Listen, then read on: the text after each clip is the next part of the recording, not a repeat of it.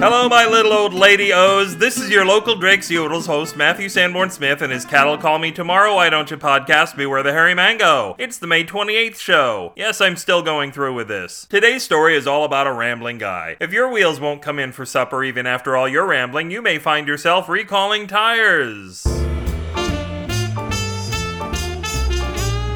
Recalling Tires by Matthew Sanborn Smith. Old Crooner sat in his rocking chair and got that faraway look in his eyes, like he always did when he was filling his pants. But this time he said, "I remember my first car, '64 Corvette. That car was a rusted-out piece of shit. Went from 59 to 60 in 17 seconds. I had to keep a fruit pie in the glove compartment to appease the gods. Registration got all sticky. But oh, what tires she had. Showing like obsidian, they did. Tread so deep, each chunk of rubber was wrapped in its own tiny pair of hip waders. Oh, they all laughed at my car, but they coveted my tires. Saved 3 kids' lives one summer when I was able to drive out onto the surface of the lake after their inner tubes folded themselves into outer tubes and left this plane of existence. I was a hero then. The penny fritterer named my tires the Black Angels and raised the funds to buy them all matching tire-shaped tuxedos in the hopes that they would form a singing group and tour the country. They were from Motown after all. That night, after the crowds had gone home and the full moon rose over the lake, I made love to those tires. 4 months later, owing to the shorter gestation period of tires, they gave birth to 4 bouncing baby tire boys. They literally bounced. And each was girded by a mighty belt of steel. Being newborns, they didn't have any pants yet, so the belts acted to hold up their legs. 'Twas a good thing, too, as without their legs, they might have bounced off at odd angles and I'd have lost them forever. The boys grew up fast and got jobs as tires for a prototype Italian walking car called the Fiat Feet. It was the first car that was allowed into the discotheque. I was so proud of them boys. John Travolta drove that car all over the dance floor. Killed 17 people.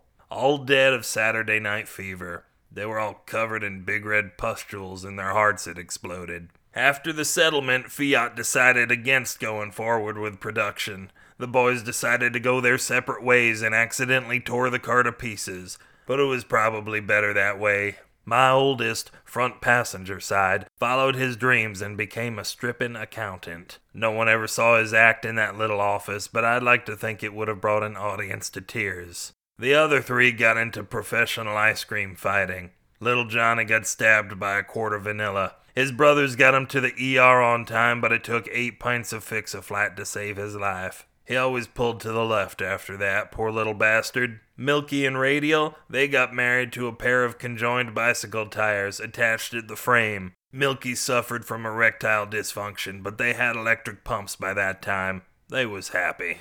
As for their mothers, a lot of tires in their series started falling apart. I figured they just needed the love of a good man, but the rubber bounty hunters didn't give a damn about my opinion. The recall had gone out across the land, and as they saw it, they aimed to set things right. They ground my 4 tires up and put 'em in asphalt. I never cried so much in my goddamned life. But every so often in the dead of night, when my hip is up to it, I take a little ride up between mile markers 63 and 64 and grind my goodies hard into Route 121. Old Crooner got quiet then. Everyone was quiet. I looked at the others in the light of the fire and said, I think I liked it better when he just shit his pants. If this story tore your rubber, you can empty your lug nuts and make even more bad decisions at the internet home of the rim job that's Chrome, BewareTheHairyMango.com. Grovel unashamedly in the comments for this post or grave email me and we'll dip each other's biscuits at Matthew at BewareTheHairyMango.com or run from our spouses after saying close but no lumps at BewareTheHairyMango at gmail.com. Does anyone get that last line? Anyone at all? Whenever we're staining our pants, the SF and SF Signal stands for Sangria Fumble because the SFSignal.com football team has played its worst games ever since we discovered the fruit cocktail recommended by 4 out of 5 drunken dentists. The best part about it is how accepting we've become of our losing record. We'd be a shoo-in for the Good Sportsmanship Award if only we could stop pantsing the referees, and a couple people in the stands who can't punch very hard. Follow me at twitter.com/upwithgravity. I might only tweet once every couple of days, but man, the passion I exude in that tweet will blow your laptop open. So check your health insurance before following. It'll make your personal computer a little too personal. It'll make your vibrating phone feel innocent once again. Yeah, I remember the first time I had phone sex.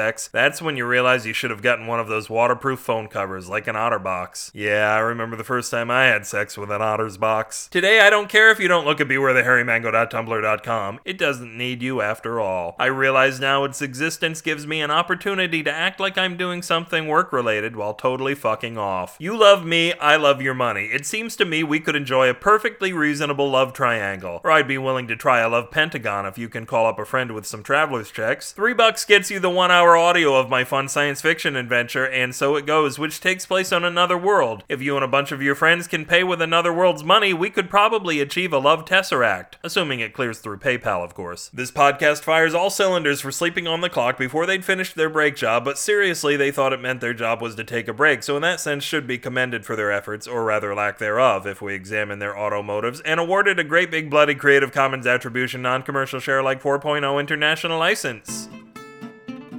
Until your jasmine guy waters your flower Tucci and it waters him right back, this will crave the gentle embrace of the Native American Viking Highlander rogue Duke Matthew Sanborn Smith and remind you, as Tom Petty said back when all he could afford was a kiddie pool, the waiting is the hardest part. Good night.